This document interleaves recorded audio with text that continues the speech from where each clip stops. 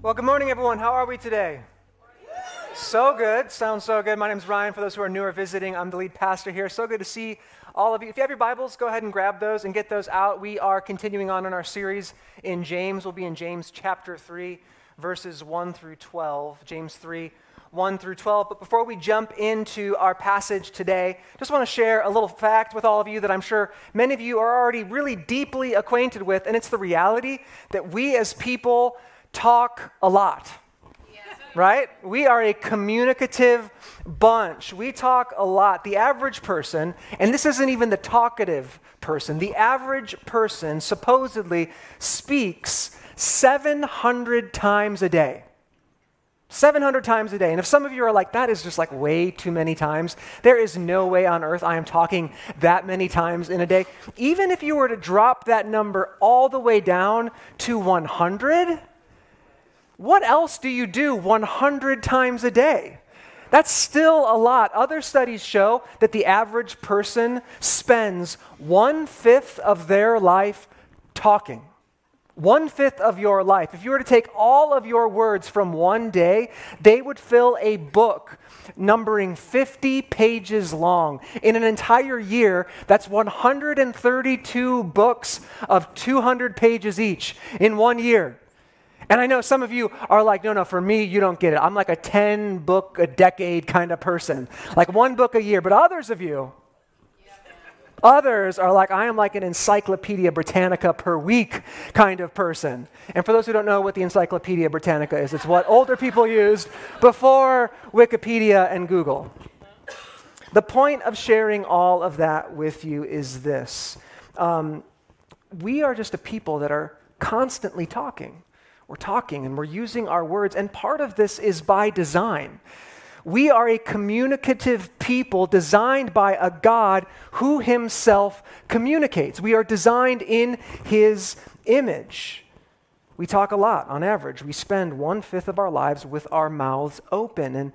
And I say that again to say that's a lot of opportunity for us to use our words for good things and beautiful things and things to build people up.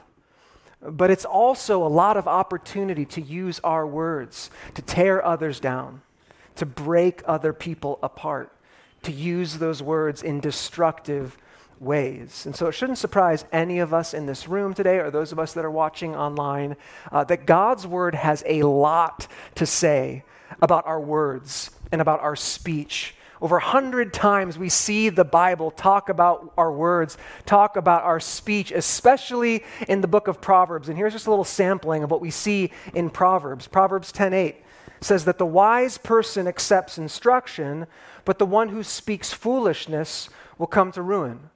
Proverbs 10:18 warns us against gossip. It says, the one who conceals hatred utters lies, and the one who spreads slander is certainly a fool. Proverbs 12:19 speaks to the way we use our words to deceive others. In other words, how we use our words to lie. It says, the one who tells the truth will endure forever, but the one who lies will only last for a moment. And on Proverbs and the scriptures go, and we see this in the letter that we're looking at in James. Not only are we going to see this, like a deep dive into this in the 12 verses that we're looking at today, already 2 times, James has addressed our speech, the words that we use in James 1:19. He said, understand this, my dear brothers and sisters. Let every person be quick to listen, slow to speak, slow to anger. And just a few verses later in verse 26, he wrote, if someone thinks he is religious, that is, he thinks he is an authentic follower of Jesus and yet does not bridle his tongue and so deceives his heart, his religion, his followership, his apprenticeship to Jesus is futile, it is pointless, it is worthless. And so hear this. God cares about how we use our words because our words are powerful.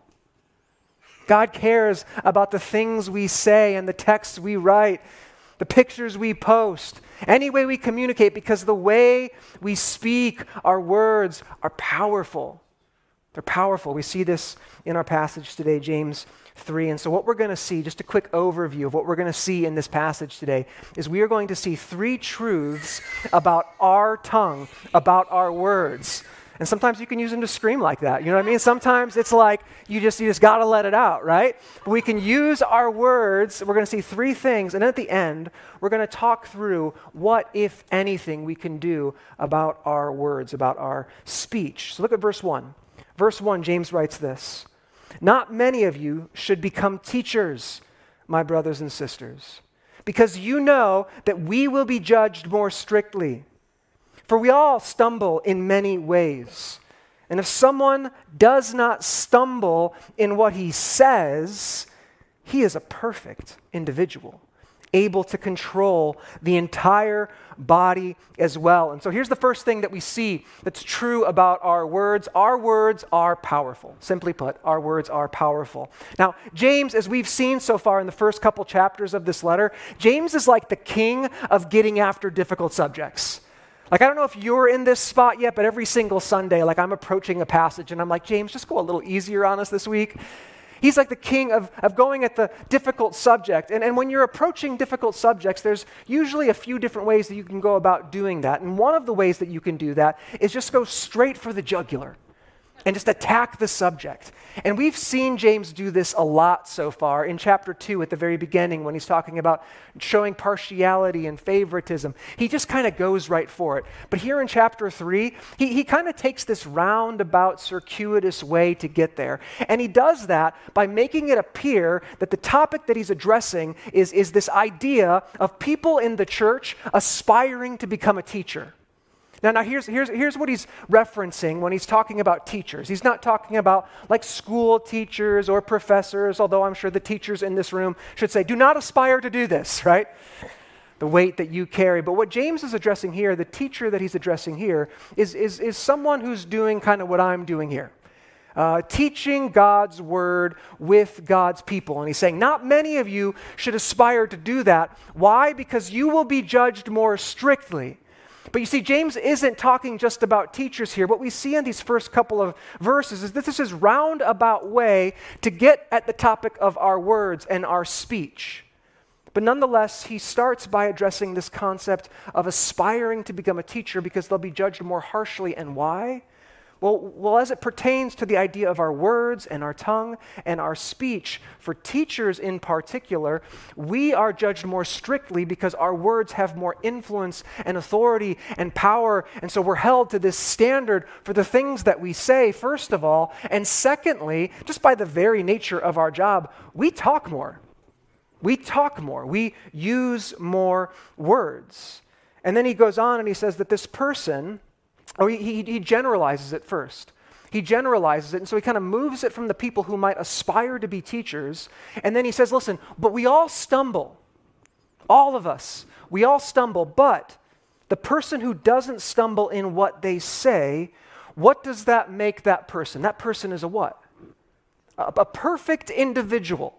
Now let me ask all of you this here this morning. How many perfect individuals have you met in your lifetime?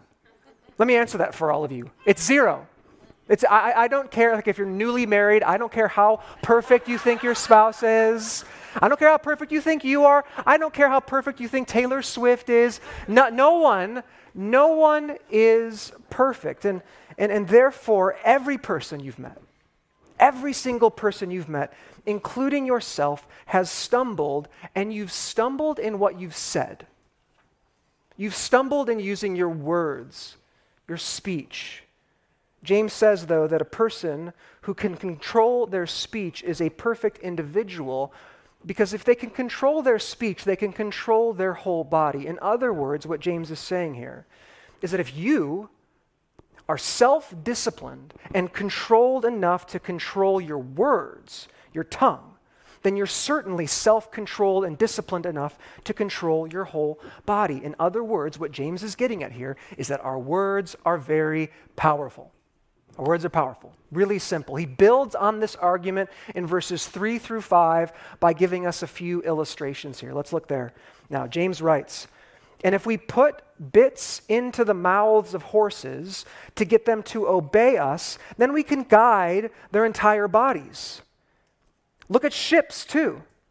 Though they are so large and driven by harsh winds, they are steered by a tiny rudder wherever the pilot's inclination directs. And then verse 5, kind of the main point here in the beginning. So too, the tongue is a small part of the body, yet it has great pretensions, or your translation might say it boasts greatly. It boasts greatly of being able to do great things. And so the two illustrations that James uses here, one, a bridle, a bit in a horse's mouth, and the other thing, a rudder on the bottom of a large ship. So let's talk about horses for a little bit, okay? We talked about birds last week. We'll talk about horses today. We'll keep the animal theme thing going here. James is talking about horses here. Now, I grew up in Chicago, okay? And so my experience with horses is like pretty minimal. I've maybe been on like 3 horse rides my entire life. No one sees me and is like confusing me with like a horse guy, okay? I'll just put it that way. No one sees me and is like mistaking me for like a Yellowstone character. You know, like that's not my vibe. And so when Carrie and I were dating many, many years ago, we were in South Oregon in this rural town where her parents lived, and she took me to my very first rodeo. Ever been to a rodeo before? I had never been to a rodeo before. It was a whole new world for me. And at the rodeo, they have this contest, and I had to do some research to find the name of this contest. It's called a saddle bronc riding contest. You know of this? I thought that was called rodeo. Like, oh, that guy is rodeoing right now. Like, that's what he does. And people who are trained and experienced in this, like the professional athletes, like they train really hard. The average person who rodeos, they last like 8 seconds on the back of that horse. 8 seconds. These are strong, powerful people, but that horse is powerful, and after like 8 seconds, sometimes shorter, it throws that person off like a rag doll. That's how powerful a horse is. But if you have a horse that is trained with a bit in its mouth, you can take that same powerful animal, and someone who's like small, like my 9-year-old daughter who weighs like 60, 70 pounds, soaking wet, she can do this on a horse. Check this out. She can do this. She can ride around and steer the horse. She can control the horse. That little girl, because there's a bit in the horse's mouth, can control and maneuver that 900,000-pound animal with ease. With ease. The video I'm not going to show you is her trying to enter into the saddle bronc contest afterward. That did not go well. That was bad. Just kidding. That's what James is getting at here, okay? That's what James is getting at. That's how powerful the tongue is. That's how powerful our words are. It might be a small part of the body, but it has enormous power. Our words are a powerful force. James goes on, second half of verse 5, gives us another illustration, but he starts to make a different point with this illustration. Look at the second half of verse 5. James writes this, "Think how small a flame sets a huge forest ablaze, and the tongue is a fire. The tongue represents the world of wrongdoing among the parts of the body." And so not only is the tongue like a bit in a horse's mouth, not only is the tongue like a rudder on the bottom of a ship, the tongue is like a spark. It's like a small fire that can set the entire forest on fire. And not only is the tongue like a fire, James kind of throws simile aside and he says, no, the tongue is a fire. The tongue is a fire. And so listen, not only are our words a powerful force, our words are potentially destructive. Our words are potentially destructive. Whether they're spoken to the person, whether they're spoken behind their back, whether they're used online, it doesn't matter. When we use our words to rip others apart, to tear them down, our tongue functions like a small fire, setting ablaze the course of our entire life. Listen, the tongue is so potentially destructive that the tongue can be lethal. Proverbs 8:21, it says, "Death and life are in the power of the tongue, Death and life are in the power of the tongue. And we might say, like, yeah, I get that. There's a wisdom proverb there, and I understand that figuratively, but I'm not quite so sure it's just a figurative understanding there. Recent studies and reports have shown that suicides among adolescents and young adults, that they're increasing at this ever alarming rate. It's already the second leading cause among that demographic. And studies have shown that one of the leading reasons for why that is the case is online bullying. They indicate that young adults and adolescents who are bullied in that way are 4 times more likely to have suicidal thoughts than those who aren't. Our words are powerful. Our words can have destructive impact. Our words contain death and life in them. And so it's no wonder here that in verse 5, James says this, how small a flame sets a huge forest ablaze. It's a sobering reality. Our words can do that. All it takes is one spark. All it takes is a little bit of gossip. All it takes is one explosion of anger, one biting remark, one little lie, one word, and our whole world is set on fire. And our words don't even have to be intentionally harmful to be destructive. All it takes is just like a little bit of carelessness. I remember many months ago, 4 or 5 months ago, it was September 10th, Saturday, September 10th. I remember the day clearly. Our family, we had lived in the area in our home for about a month, and we were just kind of like eager to get out and to explore. And so one day we were told, go hike Lake Serene. It's beautiful. And so we packed up, we got the snacks, we got the water, we got the car ready, we opened the garage, and I looked outside and I was like, it's snowing. How is it snowing on September 10th? But here's the thing, it wasn't snowing. It was ash.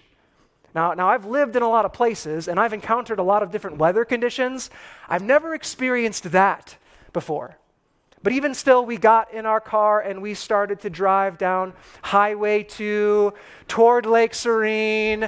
And we realized about 25 minutes into our drive that we were not going the right direction. It might have been the parade of cars passing us the other direction. It might have been the fact that like the further we got down Highway 2, the more it seemed like we were entering the bowels of Mordor. Check out this picture. This is what it looked like outside. Yeah, you think that was bad. By the time we got like right next to the fire, because we just kept going, it was like pitch black and our headlights were on. And I was like, I don't think we're doing this hike today, guys. It is not happening. How did that fire start, though? The best that they can tell is that fire was human caused. There's no record of any lightning strike during that time. It was probably an accident. It was probably unintentional. But however that accidental fire started, it caused a world of destruction.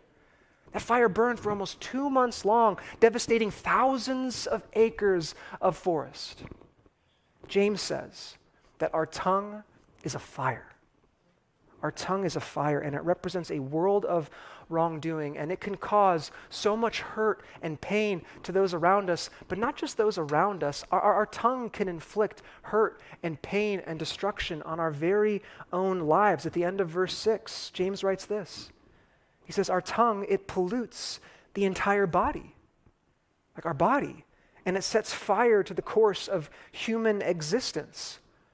James said earlier that pure religion is unstained from the world, and yet here we see that our very tongue is the thing that pollutes our bodies. It affects the entirety of our life from beginning to end and every single step in between. So not only can our words, our tongue, have destructive impact on those around us, it can really have destructive impact on us as well. Like just by a show of hands, how many of you have said something so stupid that you regret and you're like, man, that really got me in trouble? Just raise your hands. I saw someone back there raise both hands right away, like this. Me, like I've done it so many times. We all have, and it shows just how weak we are, how weak our flesh is. But worse still, underneath the weakness of who we are, our flesh, there is something moving and operating and empowering and propelling this destructive force forward. And maybe we hear about this tongue and the power the tongue has, the destructive potential it has, the fire that it is, and maybe we're like Billy Joel. We're like, oh, we didn't start the fire. Like that wasn't me, but someone else did. And James clues us in, and he tells us who started this fire. At the end of verse 6, he says, our tongue is set on fire by hell. It's set on fire by hell. The word that James uses there is this Greek word gehenna, or we might read it as Gehenna. And the only other time we see this word used in the New Testament, Jesus uses it. Jesus uses this word to describe a place of judgment and condemnation where Satan himself resides and lives. So do you see what James is doing here? He's saying that Satan himself works with the evil of our tongues to cause the chaos in our lives and in our communities, that he lit the fire.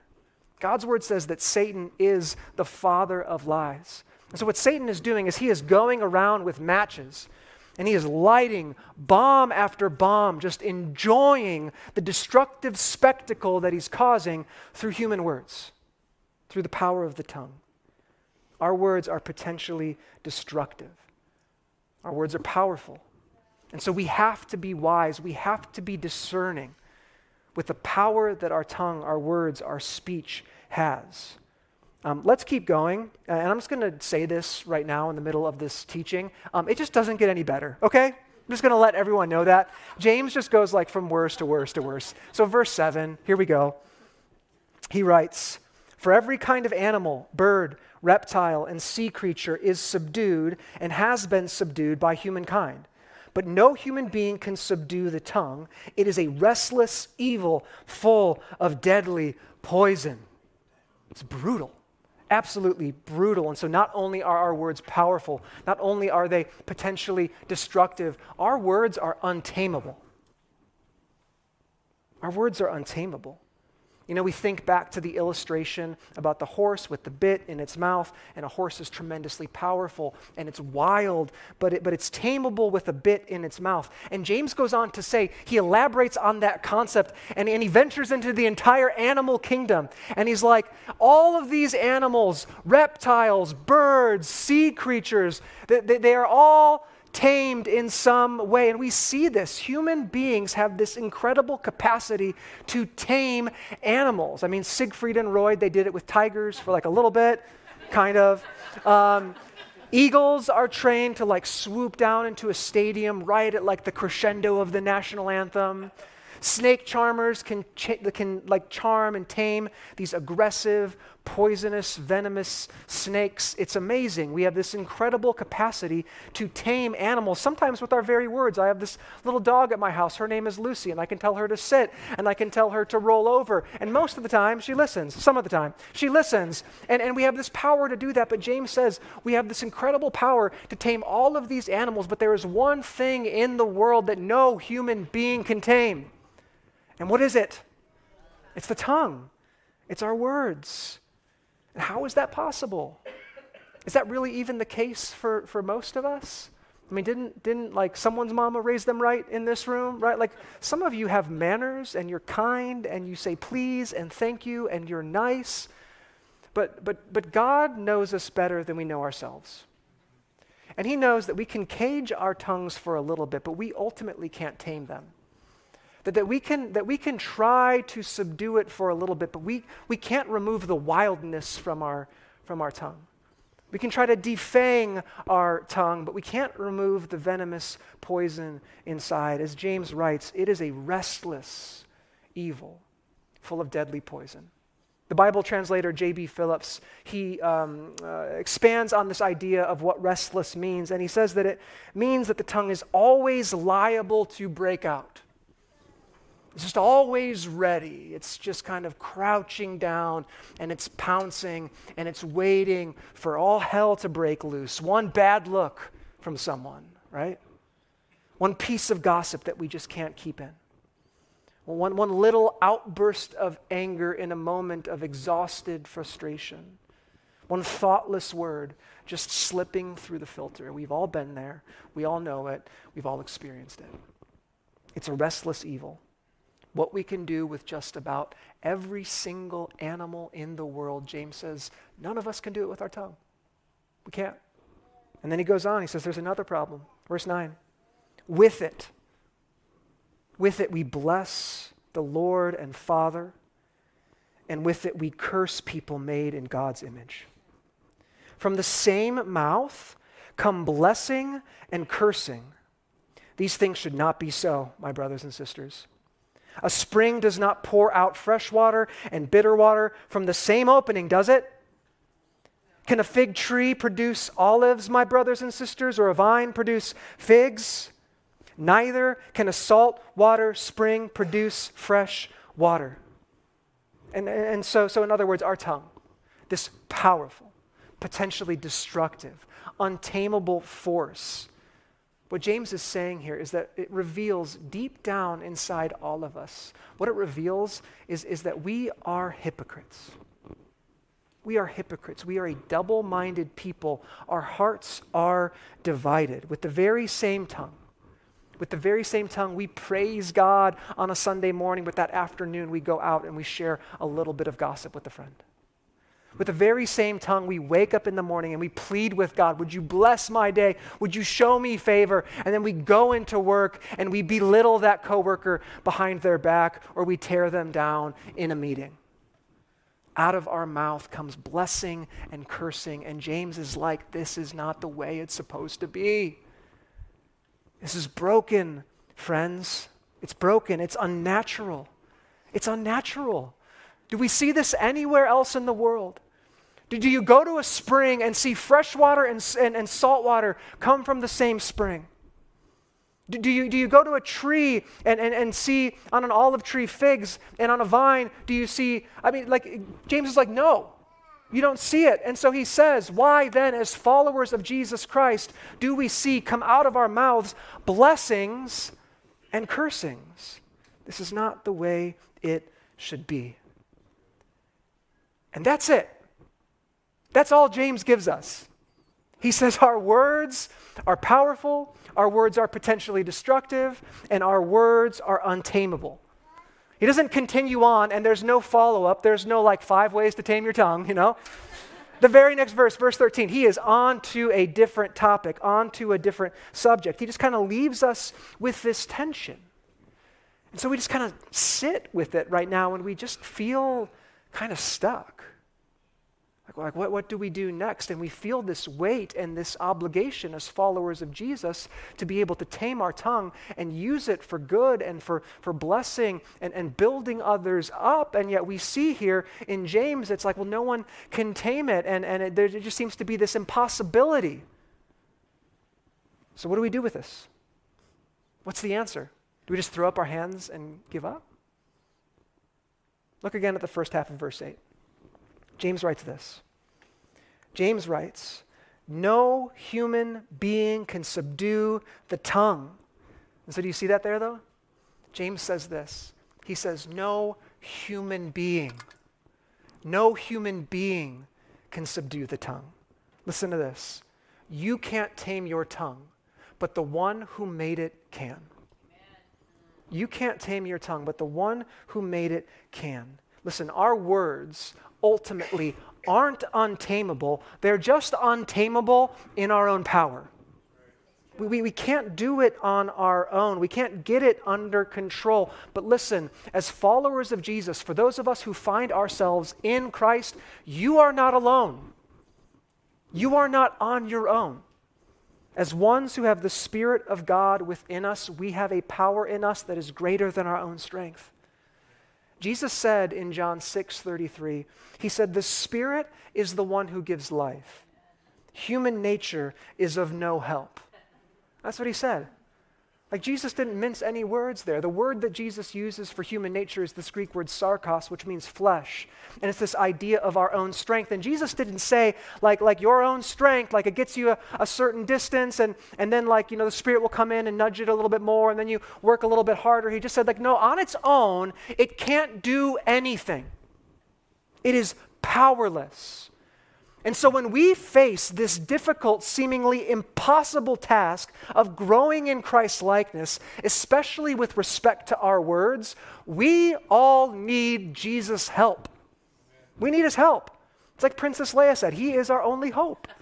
Jesus is our only hope in this matter. He's our only hope because listen to this.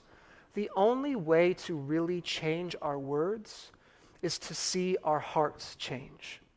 That's the only, didn't Jesus also say in Matthew, didn't he say this?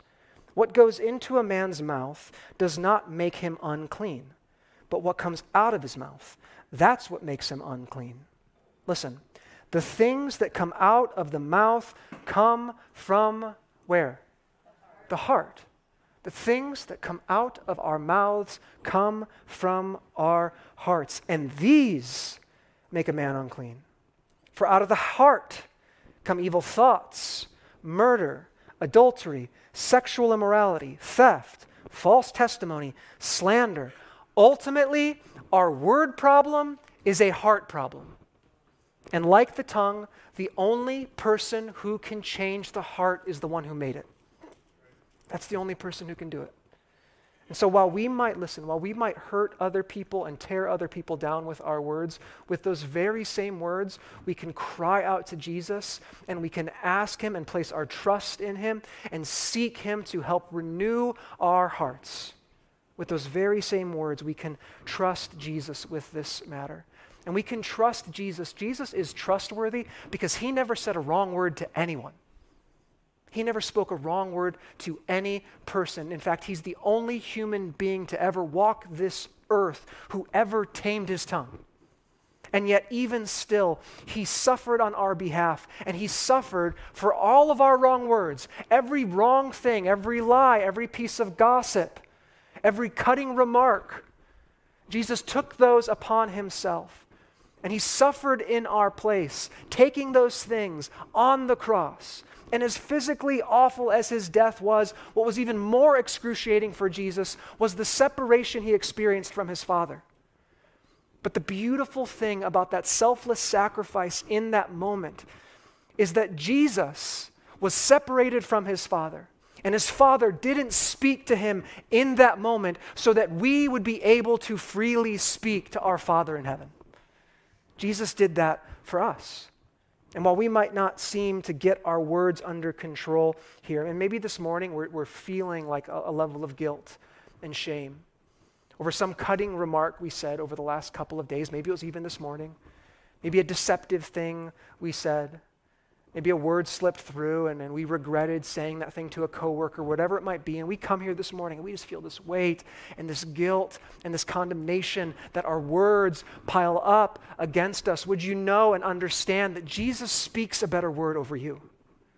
He speaks a better word over you, and that word is this: there is no condemnation for those that are in Christ Jesus. Our tongue is a restless evil, but we find forgiveness for the wrong things we say in the work of Jesus Christ, and there is no condemnation for those that are in Christ. And not only is there no condemnation, there is now a new beginning. There is a new beginning for those that are found in Jesus Christ, because Jesus didn't just die, he rose again. And by rising again, he extinguishes the flame of Satan that has lit so many of our tongues for so long, and he ignites it with a new fire, a fire from above.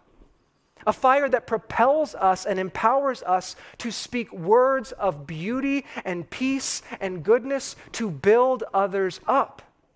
That's what Jesus does for us. And again, all he calls us to do is to run to him again and again, day after day, throwing ourselves at the feet of his cross, asking him to renew our hearts, Because until our hearts are renewed, we have no hope with our mouth, with our words. There's no hope. And so as we go about the rest of our day today, the rest of our week, as we're driving to work tomorrow morning, as we're taking the kids to school, as we're preparing for a meeting, in those moments, in those small, quiet moments, would we ask him to control our tongue, to change our hearts, to shape our words, so that instead of using our tongue and our words as this destructive force to tear others down, he would use it and redeem it to build others up, to bring peace and shalom to his broken, hurting, healing world. We have the power to do that through his Spirit. The only question left is this: will we let him?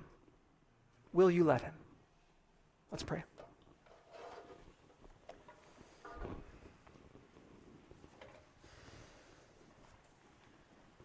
Father, again, we just thank you. We thank you for your kindness toward us. We thank you, Lord, that your Son never spoke a wrong word to anyone. We thank you that he tamed his tongue in our place and now empowers us to go and do the same. Lord, it's sobering to be confronted with the reality of our words and our speech. And I know that there are many here today that feel the weight of the words that they've carelessly said to others. I know I feel that weight right now. I know I feel the weight of my own words and how they can be used to cut down and tear down. And so, Lord, we just ask, as a community, would you forgive us for the wrong things that we've said? Would you forgive us for the ways that we've torn others down and hurt others? And would you change our hearts so that out from our mouths would come only praises to you, building others up? Would the words that pour forth from our mouth this afternoon, this week, would they be words of life? Would they be words of peace? Would we sow shalom everywhere we go, God? And would we see just your goodness come from that? Even when we encounter someone, Lord, who is an enemy, someone who has hurt us, Lord, would you empower us to speak truth and love, kindness, Father? Well, we can't do this without you. That's the simple reality. We can't do this without you, Lord. And so as we sing this next song, God, I pray that we would just, again, renew our hearts, renew our commitment. God, would we humble ourselves before you again and ask for your help? Because without it, there's nothing that we can do. So we entrust all of this to you, Jesus, in your powerful name. Amen.